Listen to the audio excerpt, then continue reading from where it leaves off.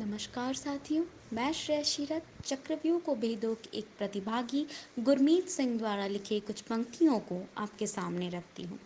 तो उनकी पंक्तियाँ कुछ इस तरह हैं कि हर बात का जवाब था पास उसके, उसे चुप रहना किसी ने तो सिखाया होगा।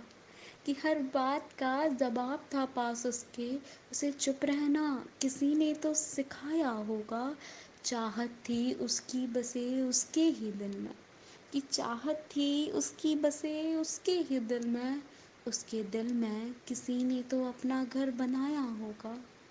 हर तरफ से पत्थर बना हुआ था वो, कि हर तरफ से पत्थर बना हुआ था वो, शायद किसी नाजुक ने ठुकराया होगा। यूं ही नहीं सबका प्यारा था वो, शायद शायद किसी ने उसका दिल दुखाया होगा। सभी ने कहा कि बहुत बुरा है मीत, शायद शायद किसी ने तो उसे ज़रूर अच्छा बताया होगा। शुक्रिया।